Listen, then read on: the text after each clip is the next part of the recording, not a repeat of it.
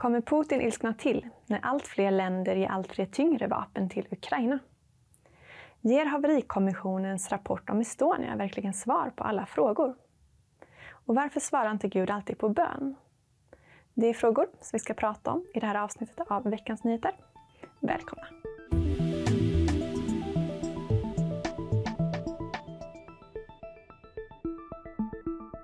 Varmt välkomna till det här avsnittet av Veckans Nyheter med mig Sara Andersson och bibelläraren och ledarskribenten Sven Almqvist. Nu är vi här igen. Ja, vi ska börja med att prata om en never-ending story, nämligen NATO-frågan och Sveriges säkerhet.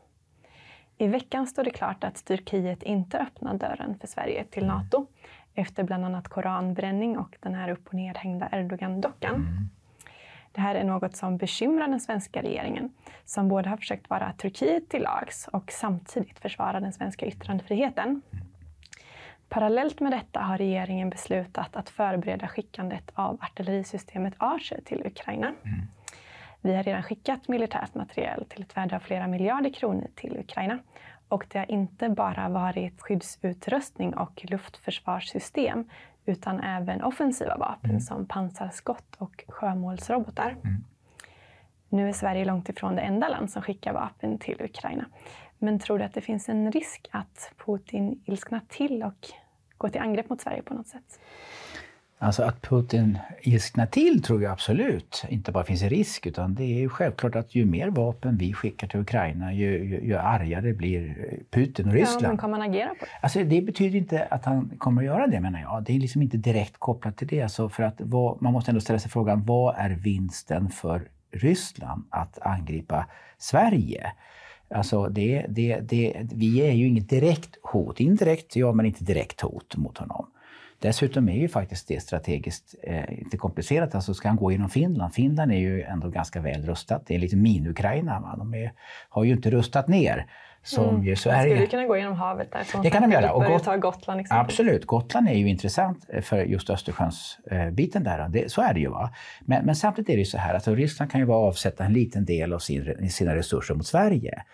Och nu är man ju faktiskt mitt inne i ett brinnande krig, får man säga. Och deras resurser är ju ansträngda.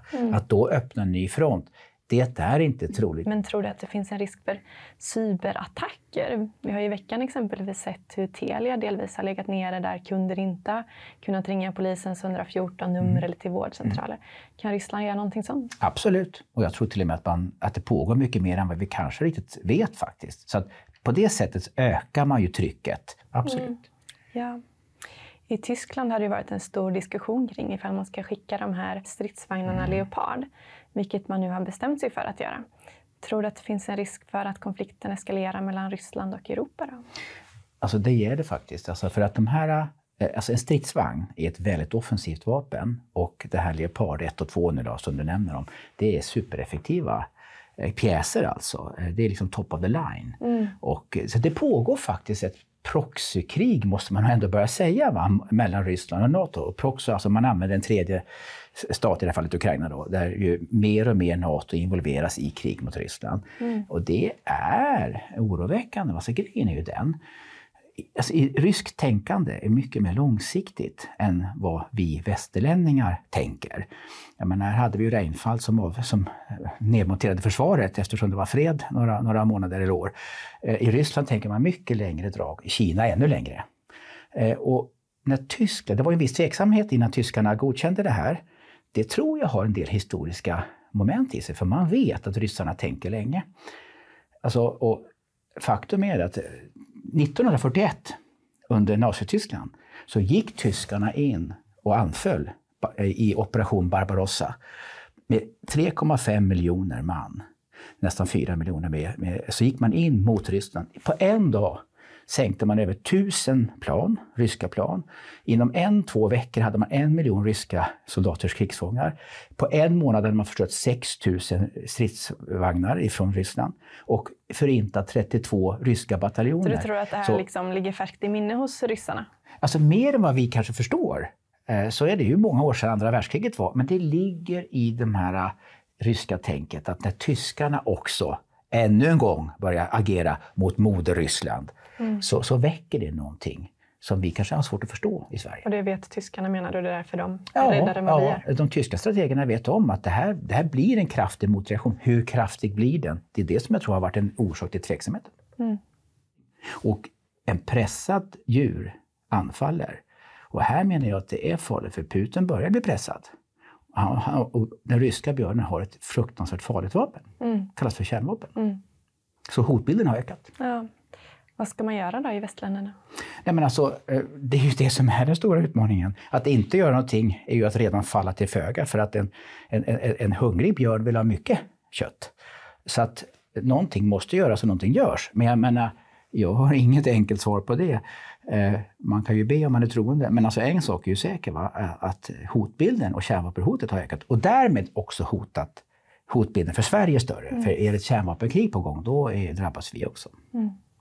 Så att det är allvarligt. Ja, innan vi går vidare till nästa ämne tänkte jag att du skulle få kommentera den här koranbränningen lite kort också. Det handlar alltså om den danske högerextreme politikern Rasmus Paludan som fick bränna en koran utanför Turkiets ambassad i Stockholm. Något som väckt starka reaktioner i den muslimska världen. Det har protesterats mot Sverige, det har bränts svenska flaggor och nu har det också uppmanats till bojkott mot svenska varor. Vad säger du om det här? Alltså 2 saker tycker jag när jag ser på det. För det första så finns det allt för stora grupper inom den muslimska världen som verkligen inte är för yttrandefrihet av något slag. Va? Och det är oerhört starka reaktioner som man måste reagera mot. Men den där danska extremisten Rasmus Paludan, jag menar, han verkar inte klok i huvudet. Jag säger det som det. Jag tycker inte det är ingen förnuftig människa. Nej, men tycker du det var rätt genom tillstånd till det här? Alltså, vi har ju yttrandefrihet i Sverige. Och då finns en problematik här. Det absolut vi inte får göra, det är att falla till föga för extremism. Och säga, nu ska vi beskära yttrandefriheten. För då är man på ett sluttande plan. Det kommer sluta med att vi backar på steg för steg. Så du tycker det var rätt?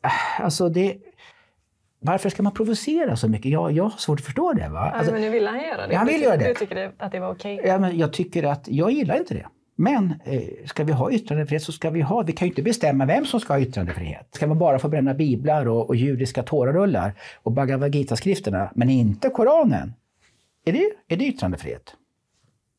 Help me. Vi hinner nog inte tala mer om det nu. Vi behöver gå in på nästa ämne. Jag förstår.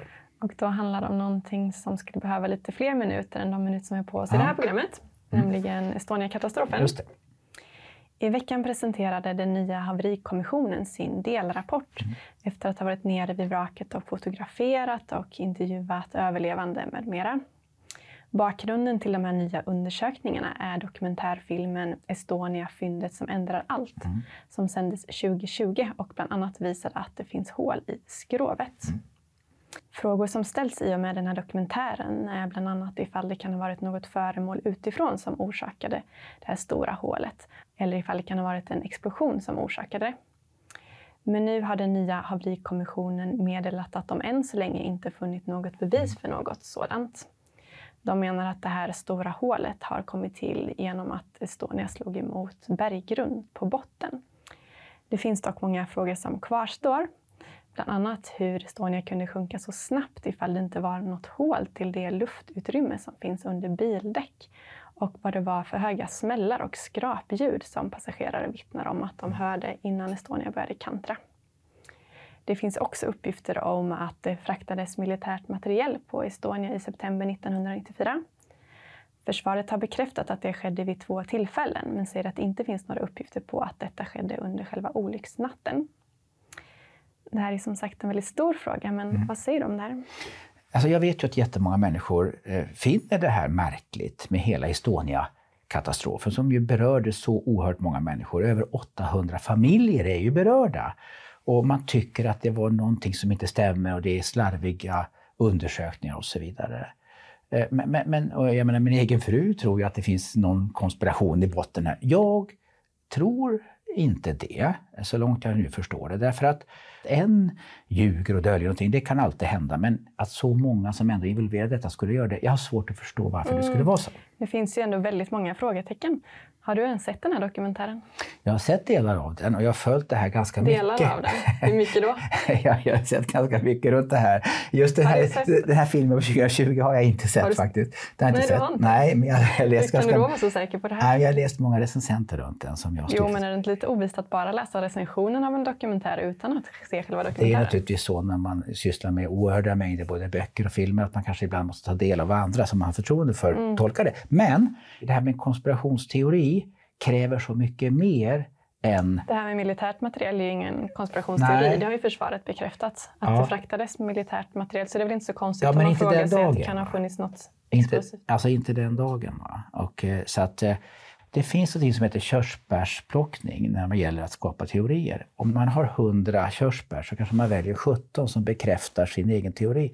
Och det är det att man måste, när man tittar djupt och brett på detta så menar jag att säger du som inte ens har sett dokumentären. Ja, men det är inte bara den som kan beskriva sanningen. Det är ett vittne. Nej, men den blev ändå grund till en helt ny utredning. Och som kom fram till det här resultatet. Att det faktiskt inte förmodligen har skett det som konspirationsteorin säger. Så att man måste hela tiden titta på den stora huvudfrågan. Bifrågor kan lätt bli en huvudfråga. Det kan vara en bifråga hur skeppet sjönk. Det är inte bara hålet som tas upp i den här dokumentären. Det finns experter som menar att Estonia inte hade kunnat sjunka så snabbt enligt det förloppet som beskrivs i den första haverikommissionen. Utan att skeppet bara skulle vänt på sig och flytit omkring så länge det inte liksom var ett annat hål. Ja, men då utgår det finns någonting som heter Ockhams rakkniv. Det är en filosofisk, Ockham var en munk på 1300-talet, 1400-talet. Och han säger, och den filosofin håller, ju mer komplicerad en teori är, ju mer beviskrav krävs för att backa upp den teorin. Förmodligen är oftast svaret mycket enklare än vad vi kanske gärna vill komplicera det hela. Så att om det nu ska vara ubåtar eller explosioner så är ju inte bevisbördan. Då är bevisbördan hos den som faktiskt säger det. Jo, men de som ville se en ny utredning, de anhöriga och överlevande, de hade ju inte bestämt sig för en särskild teori. De ville ju bara att det här utreddes mer grundläggande. Ja, och det har det gjorts nu. Och de har kommit fram till samma sak. De är inte klara, det är bara en delrapport så vi får se vad det landar. Ja, men jag tror ändå det landar. Det indikerar ju det landar som den första haverikommissionen. Man måste det är ju så här, är de nöjda? Nej. Om du har fastnat för en viss teori, med full respekt för smärta och allt det där. Har du fastnat för en viss teori, då blir du aldrig nöjd förrän den teorin bekräftas. Nej, men de säger inte att de har någon särskild teori. Men hur förklarar du det här hanterandet av kropparna exempelvis då, som ett annat stort frågetecken? Till en början sa både den avgående statsministern Carl Bildt och den tillträdande statsministern Ingvar Carlsson att man skulle göra allt för att bärga kropparna. Men sen vände man helt plötsligt det här och det talas till och med att man skulle täcka över hela Estonia i betong. Och detta trots att många anhöriga vädjade om att få ta upp sina nära och kära. Och trots att ett brittiskt-norskt dykarteam som redan var där nere så att man lätt hade kunnat plocka upp många av de här och ville göra det. Jag förstår det. Det här är en typisk politisk babbel. Det är nämligen så att det är Ingvar Carlsson som säger vi ska ta upp hela fartyget. Det gör man aldrig. Han kom men kropparna. Ja, men vänta, alltså, för han visste inte vad han pratade om. Han trodde, jag tycker ju och sett i backspegeln att vi skulle ha tagit upp kropparna. Det hade varit självklart att kunna göra det, för det hade varit möjligt. Men att ta upp ett helt fartyg... Nej, men det pratades om att bara ta upp vissa kroppar från den här dyket. Men de kunde ta upp 125 stycken utan problem, sa de. Ja, jag menar det. Och det skulle man ha gjort. Det tycker jag. Och det varför fick de inte göra det? Ja, men alltså, jag tror att man tillsatte någon form av etisk grupp bestående av präst och psykolog. Ja, men de har berättat om hur de i princip blev vilseled. Jo, det är möjligt att de säger, men alltså det var en etisk grupp som gav råd. Nej, men havet är också en grav och man kan också göra havet till ett grav. Och så var tanken, vi gör det här till en grav. Fatta, men kanske ekonomiska aspekter, kanske påverkan. Och då skulle man först lägga på något stort järnnät. Sen skulle man gräva en grop och lägga in. Estonia gick inte alls. Då ska man gjuta det med betong. Det var ju fullkomligt omöjliga saker. Hur kan man ens komma på en sån idé att täcka hela fartyget i betong? Jo, alltså vad politiker inte kan komma på, det kan jag tala om. För det finns ingen gräns på dumheter. Men litar du på dem i det här? Jag litade inte på dem. Men det var det beslut som då fattades. Det var fel. Och det har också gett uppskov till mycket konspirationsteorier, tror jag. Det hade man kunnat sätta punkt på då. Så grejen är ju den att det här fartyget var inte sjödugligt i det här vädret. Det finns det också väldigt starka vittnesbörd om. I den första rapporten stod det att det var sjödugligt. Ja, därför att någon del av det. Ja, som ekonomiska skäl så fanns det var med, men alltså, det var inte riktigt sjödugligt bevisligen. Och bogvisirsteorin är förmodligen den som är korrekt. Men nu förklarar du de här smällarna och skrapljuden, att människan nästan flög ur sina sängar i samband med de här ljuden. Det är ju vittnesbörd som säger det och det får vägas mot andra vittnesbörd. Men du litar inte på överlevnad? Nej, men alltså, när det lutar så mycket så smäller det när bilar och allting rasar på däck. Alltså. Så att det är ju... 2 specifika höga smällar vittnas de. Ja, men återigen, det är inte oviktigt. Men det måste sättas in i den stora frågan. Hur kunde fartyget sjunka? Och ett fartyg utan bogvisir sjunker. Men det finns ytterligare frågetecken om att luckan innanför det här bogvisiret skulle vara stängd och så vidare. Jag vet, och jag menar, här kan vi diskutera jättelänge. Du kanske har en annan uppfattning. Jag vet inte. Jag tror att den enklaste förklaringen är den som ändå också haverikommissionen kommer fram till. Bogvisiret bröts av och det var huvudorsaken till att fartyget sjönk. Sen sjönk det kanske snabbare än vad det borde ha gjort, men så är fallet. Ja, vi får nog avsluta diskussionen där och se om vi får anledning att återkomma till den. Okay. Innan vi går in på den teologiska frågan så ska vi ha det här inslaget Veckans tips. Ja, förra veckan hade du med en ganska gammal bok, Sven. Så jag hoppas att du har med något nyare nu. Ja. Vad har du med dig? Du, då är det så här att jag tog med mig en bok, och gammal tycker inte jag den är. Bibeln hade jag med mig förra gången, men den är lika aktuell. Men den här boken, nu har den på engelska bara, den heter Mörkrets makter uppenbaras av Jonathan Cahn, Semnos förlag. Det här tycker jag är otroligt, den kom förra året då, slutet av förra året. Fantastiskt fascinerande bok. Vad handlar den om? Ja, men alltså det här, den ger en förklaring som jag ser det. Hur ska man förklara den extrema märkliga situation vi är med så mycket våld, med så mycket perversioner och så mycket mörka krafter? Och hans tes är att de här mörka krafterna, de andliga krafterna som orsakade att Israel så många gånger kom in i katastrofala situationer, de har återvänt med en 7-faldig kraft. Det är liksom tesen i detta. Och då har han 3 namn på de här gudarna. Det är Baal, det är Ishtar. Det finns några andra gudar. Enligt kristendom finns det bara en gud. Ja, men Gud är ett uttryck för demoner då i det här fallet. Alltså. Du som nyss talade negativt om konspirationsteorier här. Är det inte lite konspiratoriskt att tro att det är demoniska krafter som ligger bakom? Verkligen inte. Verkligen inte. Tvärtom. Det är ögonöppnande. Och det förstår man. Har du läst den här boken? Nej. Nej, då så. Men alltså, det här är en fascinerande bok. Rekommenderas varmt. Tack så mycket. Tack. Yes, vi ska gå in på det sista ämnet. Och då handlar det om en teologisk fråga som jag tror att många brottas med. Ja, vi ska prata om något som jag pratat om lite grann för länge sedan. Nämligen bön och bönesvar. Just det. Många ber och ber och ber om någonting men upplever inte att Gud svarar. Varför är det så? Det där är ju en jättebred fråga. Många ber och får svar också. Och grejen är ju den att det finns faktiskt hinder för bön. Och här kan det delvis vara en kunskapsfråga. Bibeln själv tar upp detta. Ni ber men får ingenting därför att ni ber illa. Ni ber bara för att tillfredsställa er själva, säger skriften vid ett tillfälle. Och det är ju inte bara det som är, men det finns en sån aspekt. Det är en annan aspekt som det står att ni bryr er inte om de fattiga. Och så ropar ni till mig om att få hjälp, säger Gud. Och jag vägrar att lyssna på er. Så att det är ett annan aspekt. Så att det finns en rad förklaringar till varför vi faktiskt inte får. För ibland vet vi inte ens vad vi ber om. Jag säger inte att det är allt, men det är också någonting som kan vägas in i ekvationen. Men det finns ju många som ber och lever väldigt fina liv och ger till de fattiga och så vidare. Och dessutom ber enligt Guds vilja. Varför skulle då inte Gud svara om han har all makt? Hur vet du att inte Gud har ett svar på gång? Det finns en jätteviktig aspekt som vi ofta glömmer. Tid. Och ibland får jag människor som kommer till mig och säger: Sven, alltså, jag har bett och ropat och det har inte hänt någonting. Och Gud har inte svarat på min bön. Och då blir mitt enkla svar: men du lever ju fortfarande. Ja, men ibland ber man ju någonting som man inte får svar på även om det går den där tiden. Att tiden tar slut, så att säga. Hur ska man då tolka bibelord som i princip utlovar bönesvar? Som exempelvis det 2 eller 3 kommer överens om att be om. Ska jag ge dem, och vad ni än ber om i mitt namn ska jag göra, och så vidare. Nej, men här kommer vi återigen att tiden tar ju slut. Den dag jag kliver ut ur tid och rum, då tar ju tiden slut här nere för mig. Men tror du att vissa bönesvar inte kommer komma förrän efter den här tidsålderns slut? Det kan ju vara att det är så. Men må det vara så då? Har du själv haft något stort bönämne någon gång som du inte upplevde att du fick svar på? Hur hanterade du det? För några år sedan, ganska många år sedan, sitter jag och min fru på Danderyds sjukhus, på BB. Vi håller vår son Jona i handen. Allt som borde vara glädjefullt var inte det, för Jona var död. Han överlevde inte, han dog.